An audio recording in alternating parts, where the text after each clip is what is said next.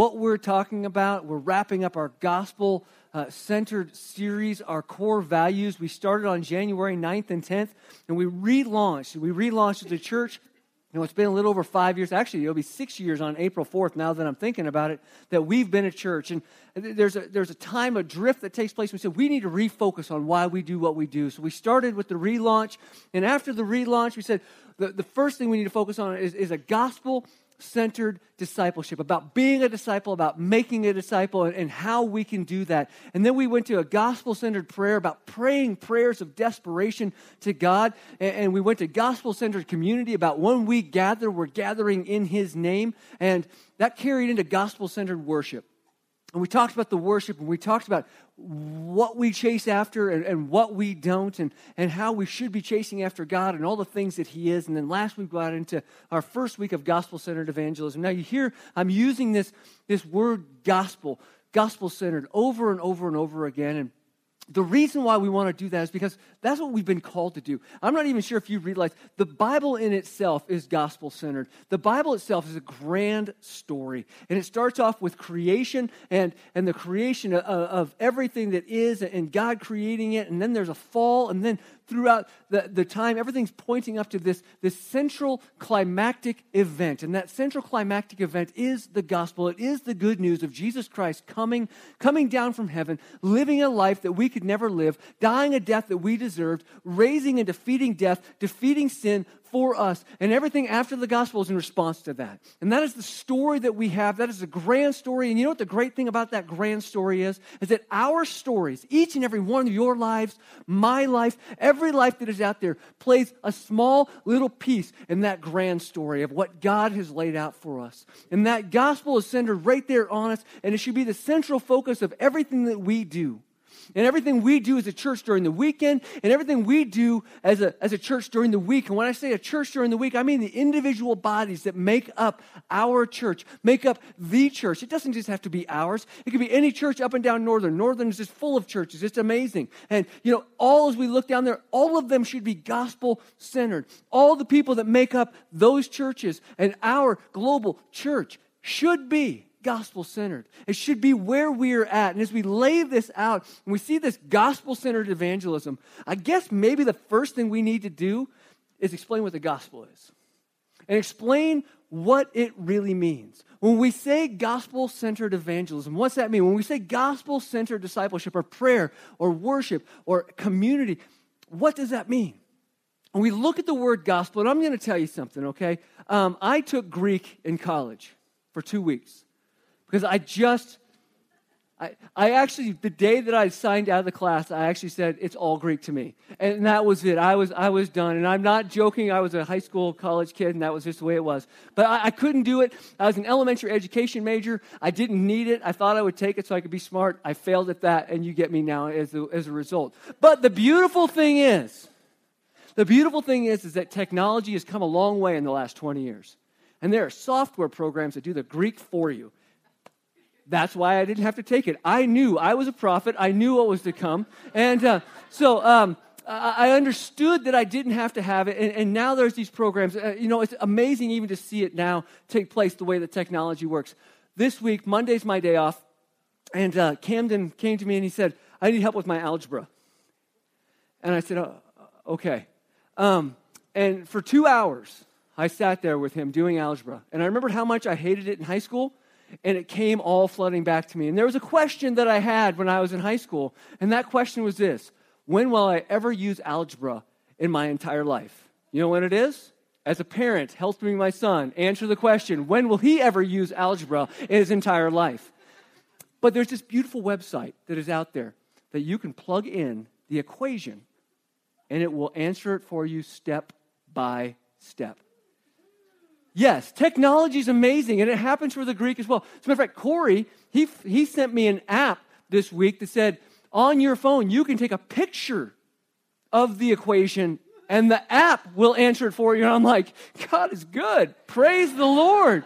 And so I told Cameron he couldn't use that. We still had to go through it, but at least we had a little bit of help along the way. And that's the same way I feel about the Greek, because, the great thing about the original writings of Scripture is that the Greek and the Hebrew and the Aramaic, they used words that were better descriptors than the English word that sometimes has been translated into. And we'll see that kind of throughout today. But the word gospel in the Greek is actually both a noun and a verb. And it's a slight difference in it. I want you to catch what it says. And I might mispronounce it just a little bit, but the noun part of it all is evangelion, and the verb is evangelizo. Do you hear a word maybe that might be the English translation of the gospel?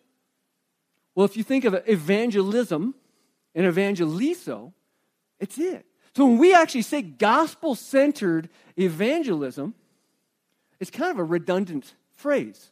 We're saying the same thing twice. But even as we look at the gospel is the noun, that word is the good news.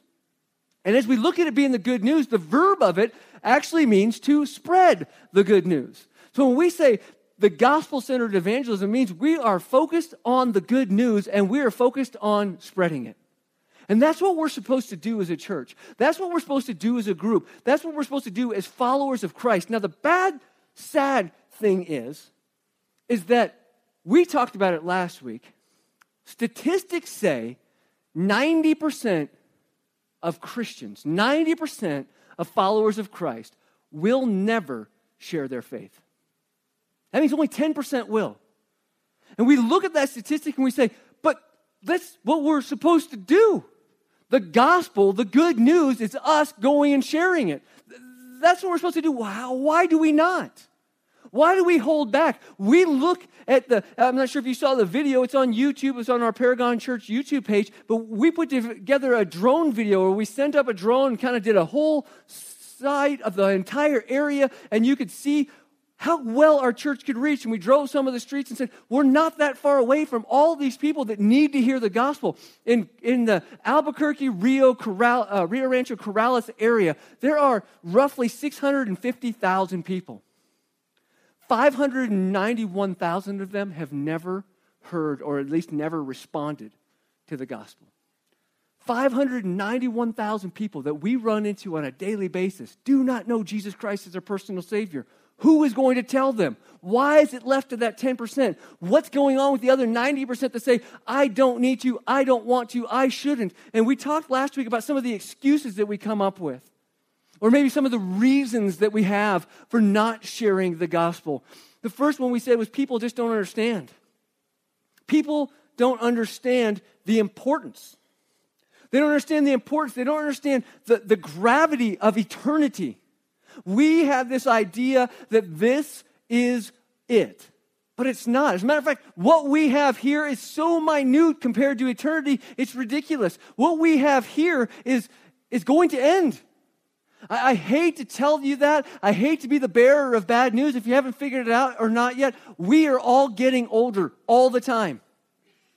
And I found that out this week. I took Camden with me to the gym this week, and we're working out. And as we're working out, he's like, oh, Dad, my leg hurts. I said, well, you're getting old. He's like, I'm not old. I said, yes, you are. Every second. There's no Benjamin Buttons in this room. We're all getting older. If you haven't seen the movie, you just totally missed that reference. But that's okay. Don't worry about it. Everybody's moving closer to the end. Nobody gets out of this thing alive. And as we see that, and we see people, and we see the people that we run into, wherever it might be, whatever store you might be in, whatever restaurant you might be in, whatever workplace you're involved in, whatever school you're at, wherever you're at, we see people eye to eye, face to face, and we have to come to the understanding that they will spend eternity somewhere. Whose job is it to tell them where it could possibly be? Is it just the 10%? People don't understand the importance. I think also people just don't understand. I don't think they think it's necessary. I think we lose the fact that when the gospel came, and it's called the good news, the reason why it's called the good news is because it has to be the opposite of bad news. And as we look at it as the opposite of bad news, what's the bad news? Well, guess what? I bet you could figure out the bad news without even me telling you. If you watched the news last night, if you get news updates on your phone, if you watch the political debates for 3 seconds, you understand the bad news. The world is broken. The world is broken and it needed to be fixed. Well, guess who came and fixed it? The good news. Jesus Christ was sent from heaven by his Father to fix the brokenness. And guess what? You know that, hopefully. And if you don't, I'm going to give you an opportunity to learn about it today. And if you do know it, what are we doing with it? How do we move forward? It's important. And we have to understand that when the good news is there, it needs to be shared. Jesus was sent. He was the original missionary. Well, guess what he did to us in John chapter 20, verse 21? It says this, Jesus said to them again, peace be with you. As the Father has sent me, even so I am sending you. We're being sent. It is the calling that we have. It's what Jesus has laid out there for us. Matthew 28, 19 and 20 says, go and make disciples. Go. Wherever you are going, make disciples and teach them and baptize them. And as you're teaching them, teach them to obey what I've commanded and baptize them in the name of the Father and the Son and the Holy Spirit. It's a big deal. Go wherever you're going, whether it be to school or to work or your community or your neighbor or that family reunion, whatever it might be, as you are going, be my witnesses. Share the gospel. Mark 16:15 says, go and proclaim the gospel to the entire world, all the nations. That is our calling. But we don't understand that. We don't hold on to that. We forget that it's our job to do it. Third thing we said is that people don't think they've been gifted in the area of evangelism. They believe it's a spiritual gift. I told you last week, I don't believe it is. I believe it's a gift that we all are given, that we all have laid out upon us as a challenge, as a command, not a suggestion, but a command. That there are some people that are better at it, and they train the people that are not as good at it, and we all go together in that command. The fourth thing is, this is the one I want to focus on today. We talked about it last week, but I believe that people don't want to pay the price. I believe there is a price that is out there for each and every single one of us. There's a reputation that it may cost us. There is a reaction that it may cost us. There is a relationship that it may cost us if we share the gospel. And we're scared of that. And we come to the place where we say, I just don't think I can do it. I can't pay that price. Well, today what I want to do is I want you to open up, if you have your Bibles with you, I want you to open up to Romans chapter 1. And in Romans chapter 1 today, we're going to see Paul's heart on the line. Now, excuse me for a second. Paul, as we already know, or I mentioned last week, Paul was Saul. And Saul was an executor of Christians. He was an imprisoner of Christians. He wanted to wipe out this nonsense called Christianity. That was his goal. Then he met Jesus and everything changed. And his whole heart changed, and his whole life changed, and everything about him changed, and he started to encourage Christians. And in this letter, he's actually encouraging a church in Rome, a church that's made up of Jews that knew the Old Testament, that knew all of the ways of the things that you were supposed to do, the religious things you were supposed to do, as well as it was built up of Gentiles who were wanderers, who were without faith. They heard about Jesus, they accepted him, and now there's this church that's coming together, and they're growing, and he's going to encourage them. Well, guess what? That's kind of us too. We kind of are like the church at Rome. So as he's writing this, he's not just writing it to them, but he's also writing it to us. And he's using it as an encouragement. And in this encouragement, he's not just writing words on a page. And we're not just reading words off of a page. But instead, he's inspired by God to lay out his heart and his passion for people. So as we read it today, I pray that that's what you see. I pray that that's what you hear. As a matter of fact, let's pray right now that that's what God would speak to us about as we get into Romans chapter 1. Let's pray together. Father, thank you again for your word. And thank you for your Son. And thank you for each person that is represented in this room, each story that is represented in this room, each beginning, middle, and eventually an end to this life, but a beginning of a new one, a beginning of eternity. And we're looking forward to that day, God, that we get to meet you face to face. But God, we have a heart for those people who, after they meet you, won't continue to spend time with you, who will be cast away from you. God, I pray that same heart that Paul has that he's going to lay out on this page, that God, we have it as well. Pray it in your name. Amen. So reading in Romans chapter 1, we're going to read verses 1 through 17. And I want you to see, because verses 16 and 17 really are the theme of the Gospel of Romans, the Epistle of Romans, the book of Romans. They're the theme that is there. But I want you to see what leads Paul up to being able to say what he says in verse 16. So listen with me as we read. It says, Paul, a servant of Christ Jesus, called to be an apostle, set apart for the gospel of God, which he promised beforehand through his prophets in the Holy Scriptures, concerning his Son, who was descended from David according to the flesh, and was declared to be the Son of God in power, according to the Spirit of holiness by his resurrection from the dead, Jesus Christ our Lord, through whom we have received grace and apostleship to bring about the obedience of faith for the sake of his name among all the nations, including you who are called to belong to Jesus Christ, to all those in Rome who are loved by God and called to be saints. Grace to you and peace from God our Father, the Lord Jesus Christ. First, I thank my God through Jesus Christ for all of you, because your faith is proclaimed in all the world. For God is my witness, whom I serve with my spirit and in the gospel of his Son, that without ceasing I mention you, always in my prayers, asking that somehow, by God's will, I may now at last succeed in coming to you. For I long to see you, that I may impart to you some spiritual gift to strengthen you. That is, that we may be mutually encouraged by each other's faith, both yours and mine. I don't want you to be unaware, brothers, that I have often intended to come to you, but thus far have been prevented, in order that I may reap some of the harvest among you, as well as among the rest of the Gentiles. I am under obligation both to the Greeks and to the barbarians, both to the wise and the foolish. So I am eager to preach the gospel to you, and also who are in Rome. And here's that theme. For I am not ashamed of the gospel. For it is the power of God for salvation to everyone who believes. To the Jew first and also to the Greek. For it is in the righteousness of God it is revealed from faith for faith. As it is written, the righteous shall live by faith. Here is the heart of Paul. Here we see it lay out. Like I said, it's more than just words on a page. It is what he is inside. And he's saying, here's this way for us to build up our foundation to get to the idea and the knowledge and the ability to say, I am unashamed. I am not ashamed of the gospel. How did he get there? Well, he laid out basically his testimony of how to build that foundation to get to that point in these first 15 verses to lead up to that. So what I would like to do is I would like to take a look at these foundational verses, these foundational thoughts and what we need to do. And the first thing I think that is the foundation number one, in order to not be ashamed of the gospel, we need to remember whose we are.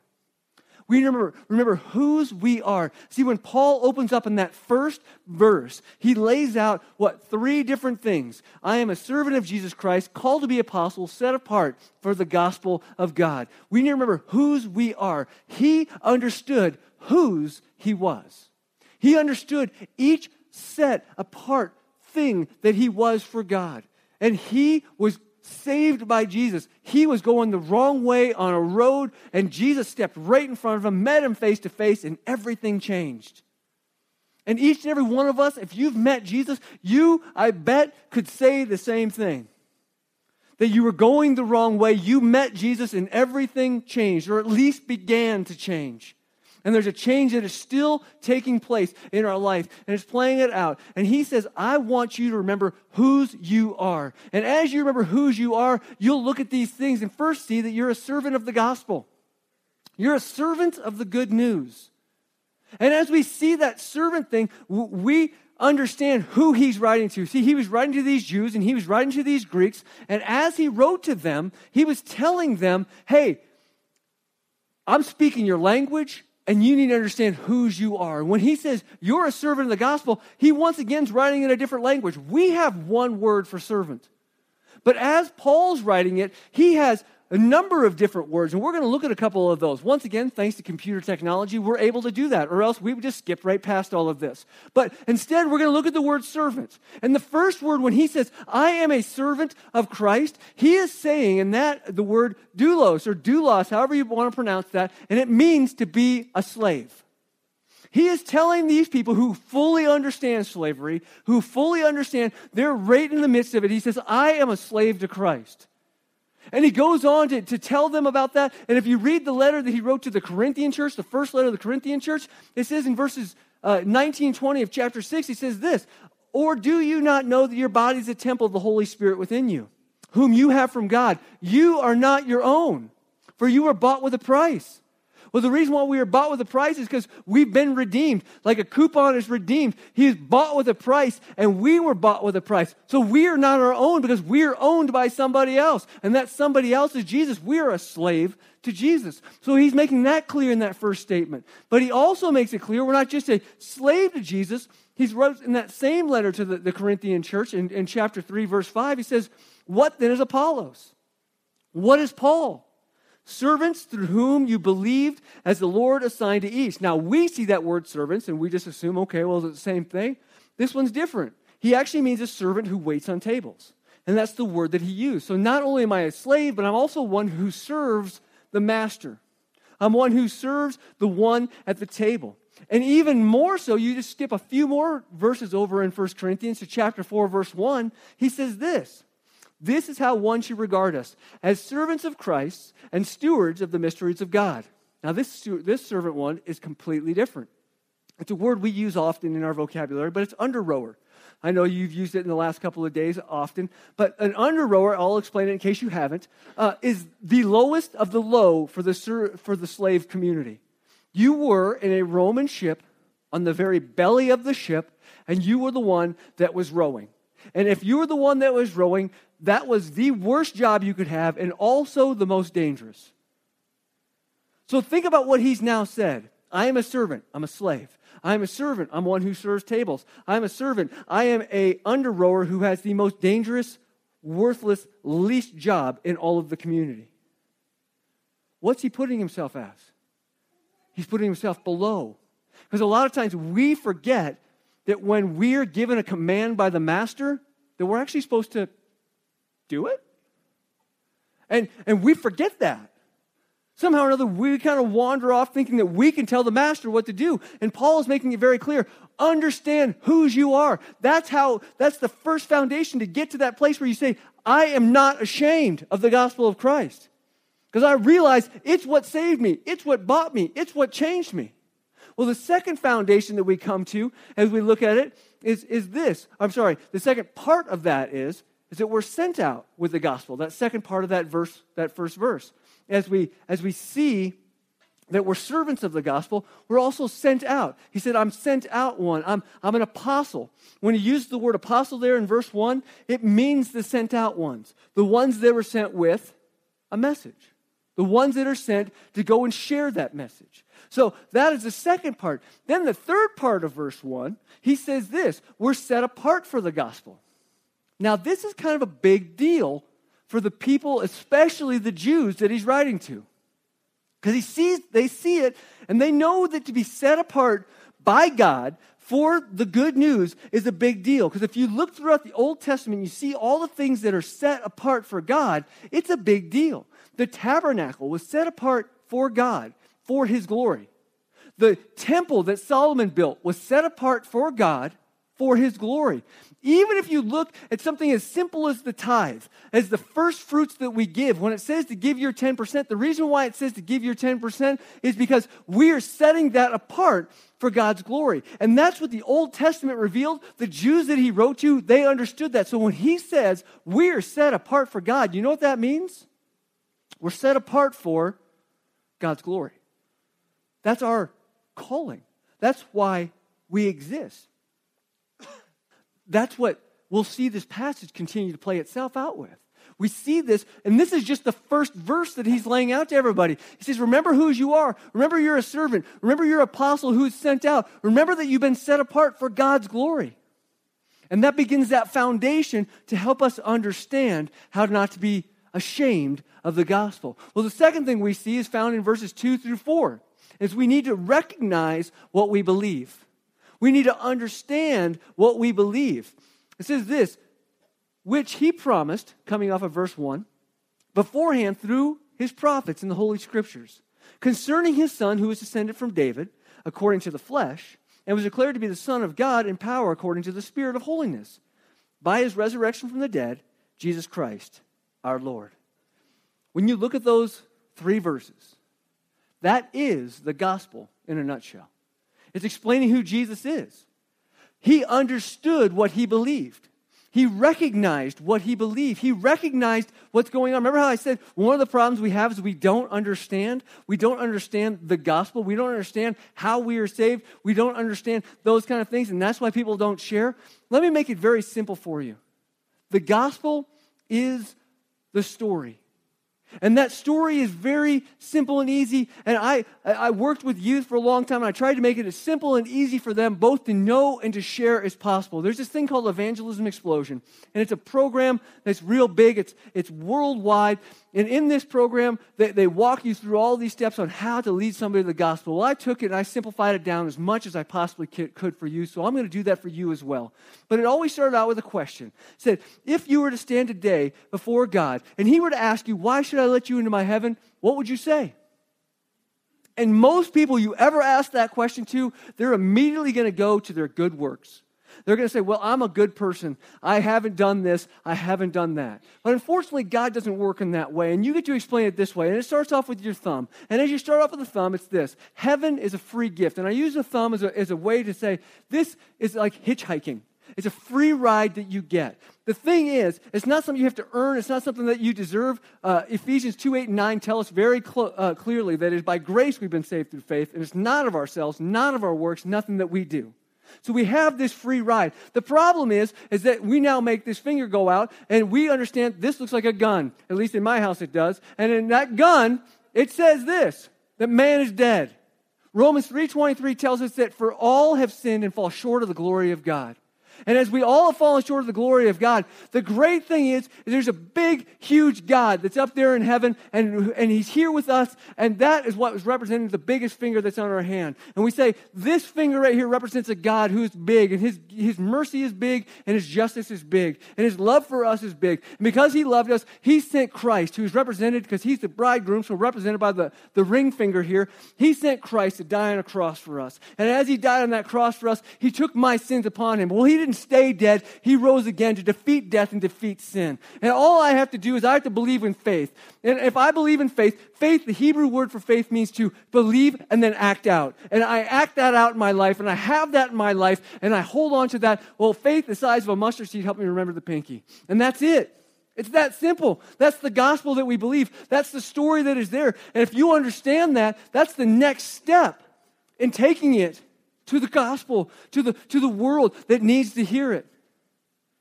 See, we need to do that. And the foundation for not being ashamed is first to understand whose you are. The second is to understand what you believe. The third is to understand why we're here. Why are we here? And I don't mean here at church. I mean, why are we here at all? Why do we live the life that we live? Why do we hang out here? It can't be to get the next biggest car, can it? That can't be the reason why I exist, because that car is just going to get rusty and old, and I'm going to have something else. What is it that I am here for? Well, Paul tells us that in verse 5. Through whom, that Jesus Christ our Lord, through whom we have received grace and apostleship to bring about the obedience of faith for the sake of his name among the nations. See, Paul received the gospel, but he knew it wasn't for him. God's aim in revealing the gospel to Paul was not so that Paul would have it. Let me say that again for you, and you can put your name in it. I'll put my name in it. God's aim in revealing the gospel to Matt was not so that Matt would have it. Why did he reveal it to us? Well, Paul, once again, in another letter to another church, Galatians, just a few books over, if you flip over there to your right, you go over and you see it says this in in Galatians chapter 1, 15 and 16. It says, but when he who had set me apart, there's that set apart thing again, before I was born, and who called me by his grace, was pleased to reveal his son to me. There's the gospel that's been revealed to him in order that I might join together in a Sunday school class and hang out and be able to talk about how good God is. No. In order that I might be able to go through my religious routine and feel a religious security so I could give God my get out of hell free card when I got to heaven. No, what's it say? That I might preach him among the Gentiles, that I might preach him among the nations, that I might preach him among the world. That is why we've been given the gospel. Gospel-centered evangelism is not Matt-centered. Gospel-centered evangelism is not you-centered. It is other-centered. It is God-centered, and God calling us to go. God calling us to take that message out to people who need to hear it. And that goes for all of us. It's been revealed to us, that good news, and we're supposed to take it. Just as God sent Jesus, He is sending us. As a matter of fact, we looked at this verse last week, but Luke chapter 24, verses 46 and 47, He said to them, "Thus it is written that Christ should suffer on the third day and rise from the dead, and that repentance and forgiveness of sins should be proclaimed in His name to all the nations, beginning in Jerusalem." He died on the cross so His name would be proclaimed throughout the nations, because He came to fix this world, and He's using us as a tool to do it. That is what we're called to do. That is what we're supposed to do. We are here to glorify and exalt His name. The gospel is not for self-consumption. The gospel is for multiplication. It's for world distribution. That is what it's about. We are here to glorify and exalt His name. Everything revolves around Him. God is glorified in the giving of the gospel. Guess who cannot save you? You. Guess who else cannot save you? Me. I would love to be an eloquent speaker. I am not. I would love to be able to manipulate you into believing the gospel is what it is and make you and force you to change your heart and change your mind. Guess what I can't do? That very thing. But God will. He will change your heart. He will change your mind. You just have to be open to it. God is the gospel. Jesus is the gospel. He's the giver of the gift of the gospel. He is the gift of the gospel, and He is the goal of the gospel, for Him to be glorified in it all. That's it. We have to come to that point. We have to understand that. We have to realize that. And that is why we are here, to glorify God by going into all the world. But how does that start? Well, if you continue to look in that same passage, what does He do starting, I think it's about verse 8. He starts praying for them. He doesn't even know them. He hasn't had a chance to visit them yet, so He doesn't know them, but He is praying for them. And what's He praying for? He's praying for them to go. He's praying for them that they could reach out, and He's praying that He could come alongside someday and reap the harvest with them and among them. That's what He's praying for. Are we praying for that for each other? Are we praying that for ourselves, that we would have a burden for the lost, that we would go out there and see what is out there? And He comes to this place as He's praying, and He realizes this. He says this in verse 14, "I am under obligation, both to Greeks and to barbarians, both to the wise and the foolish. So I am eager to preach the gospel to you who are also in Rome." He came to this realization because of whose he is, because of what he believes, and because of why he's here, that he's under obligation. He has a debt to pay because Christ paid for him. All Christ asked for when He gave His all was for us to give our all back. That's it. That's all He's asked for. It's not much. Now, the whole thing is that He's asked for that from our lives, and He says, this is what I want. You have a debt to pay. I have a debt to pay, to return that to Him. It's like this. If we have the ability to save somebody who is drowning, would we not save them? If we have the ability to save somebody who's in a burning house, would we not save them? If we have the ability of somebody who's sick to give them the medication, to give them the necessity to save them, would we do it? Well, God has given us that ability to lead them to salvation, to lead them to His Son, Jesus Christ, who can save them, to be an example, to reach out to them, to talk to them. He's given us that. Why don't we? I mean, would we truly let somebody drown if they were drowning right there in front of us? Would we sit down in a lawn chair and smile? Would we say, well, better luck next time? Would we say, I really don't want to interfere in a relationship, it's going to make it awkward? That wouldn't be it. That wouldn't be our response to it all. So we need to understand. And that is how He gets to verse 16. "For I am not ashamed of the gospel. For it is the power of God for salvation to everyone who believes, to the Jew first, and also to the Greek. For in it the righteousness of God is revealed from faith for faith. As it is written, righteous shall live by faith." When it comes right down to it, we need to decide how we're going to respond. See, every time I write out a message, I write out questions. And in those questions, generally it says something like, what can we get from the passage? What can we learn from the passage? But most of all, how can we respond to the passage? Because it's not just about soaking it in. It's about responding. It's about acting out that faith. And we see this play out right here. How can we live proud of the gospel? How can we truly not be unashamed? How can we possibly walk into a community that 1 Corinthians tells us that says the world thinks the gospel is foolishness? How can we walk up to our friends and share with them without being made the fool? How can that be? How can we go? And it's all built on those same foundations. Understanding whose we are, understanding what we believe, understanding why we're here. Because we are Christ's. We believe that He came, He died, and He saved us. And we understand that we're here to glorify Him. That is how we're not ashamed. That is how we get past the foolishness. I see Paul continue to write through the book of Romans. And he comes to Romans chapter 9. He writes this in the first 3 verses. And I want you to hear what he says here. I am speaking the truth in Christ. Romans chapter 9, verses 1 through 3. I am not lying. My conscience bears me witness in the Holy Spirit that I have great sorrow and unceasing anguish in my heart. He's talking about the lost. He's talking about people that are surrounding him that don't know Jesus. And for them, he has a great sorrow and an unceasing anguish. Let me just ask you a very simple question. When was the last time that you had a great sorrow or an unceasing anguish for your friend who doesn't know Jesus? When was the last time you had a great sorrow or an unceasing anguish for your classmate that doesn't know Jesus, for that family member that doesn't know Jesus, for your neighbor that doesn't know Jesus, for the person at Walmart that doesn't know Jesus? When was it that your eyes and your heart broke for that person that was across the table from you, across the counter from you, whatever it might be? When was it that happened? Listen to what he says. For I could wish that I myself were accursed and cut off from Christ for the sake of my brothers. I so desperately want them to come to know Jesus that I would give up my salvation so they could have it. Just let that soak in.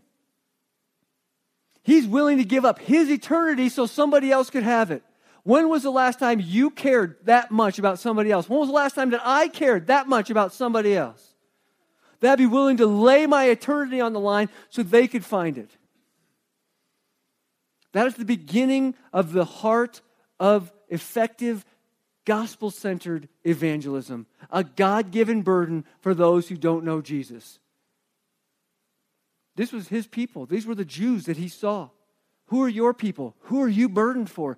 Who can you pray to God for? And I'm going to ask you this right here, right now. If we were to pray right now, God, give me a burden for the people of this world, for my people, the people I relate to the best, the people that I see every day. Give me a burden for them. I'm going to tell you something. If you pray that prayer, your eyes will change. The way you see the world will change. The way you feel the world will change. Everything about you will change, and it's going to be uncomfortable.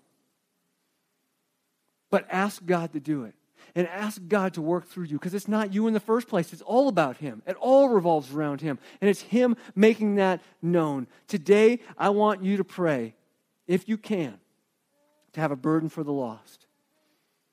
A burden for those without Jesus. And you know what? I have made it very clear that there's a story that's going on here. And in my life, I have the same story. There's a creation that took place. There's a fall that took place. There's a redemption that took place. And now my life is what is taking place after the redemption.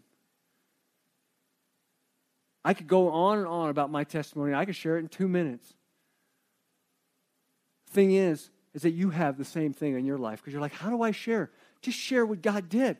Nobody can deny your story. You had a creation. There's a fall that was in that creation. You met Jesus. Everything has changed since then. Talk about it. 2 minutes. That's what people will give you. 2 minutes. Share with them. Tell them about how Jesus changed your life and how He can change their life as well. And if you haven't met Jesus yet, if in that story there is no redemption yet, this morning's the morning. I want to pray with you. Let's pray together right now. Father, thank you. Once again for your Son, Jesus. Once again for an opportunity to be able to live an opportunity to have another day, an opportunity to have another connection, meet another person.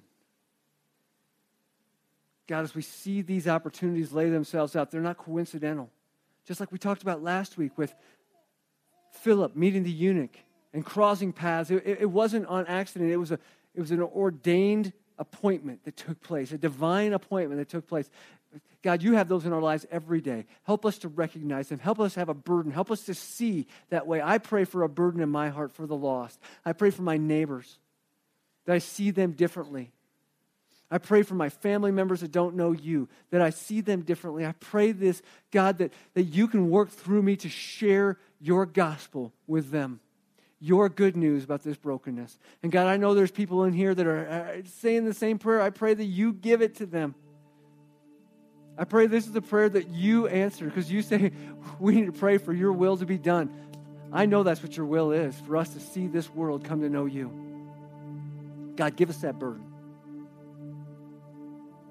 And if there's anybody in here that's never met you as their personal Savior, and they're hearing this story for the first time, that God, that your heaven is a free gift, but we fell.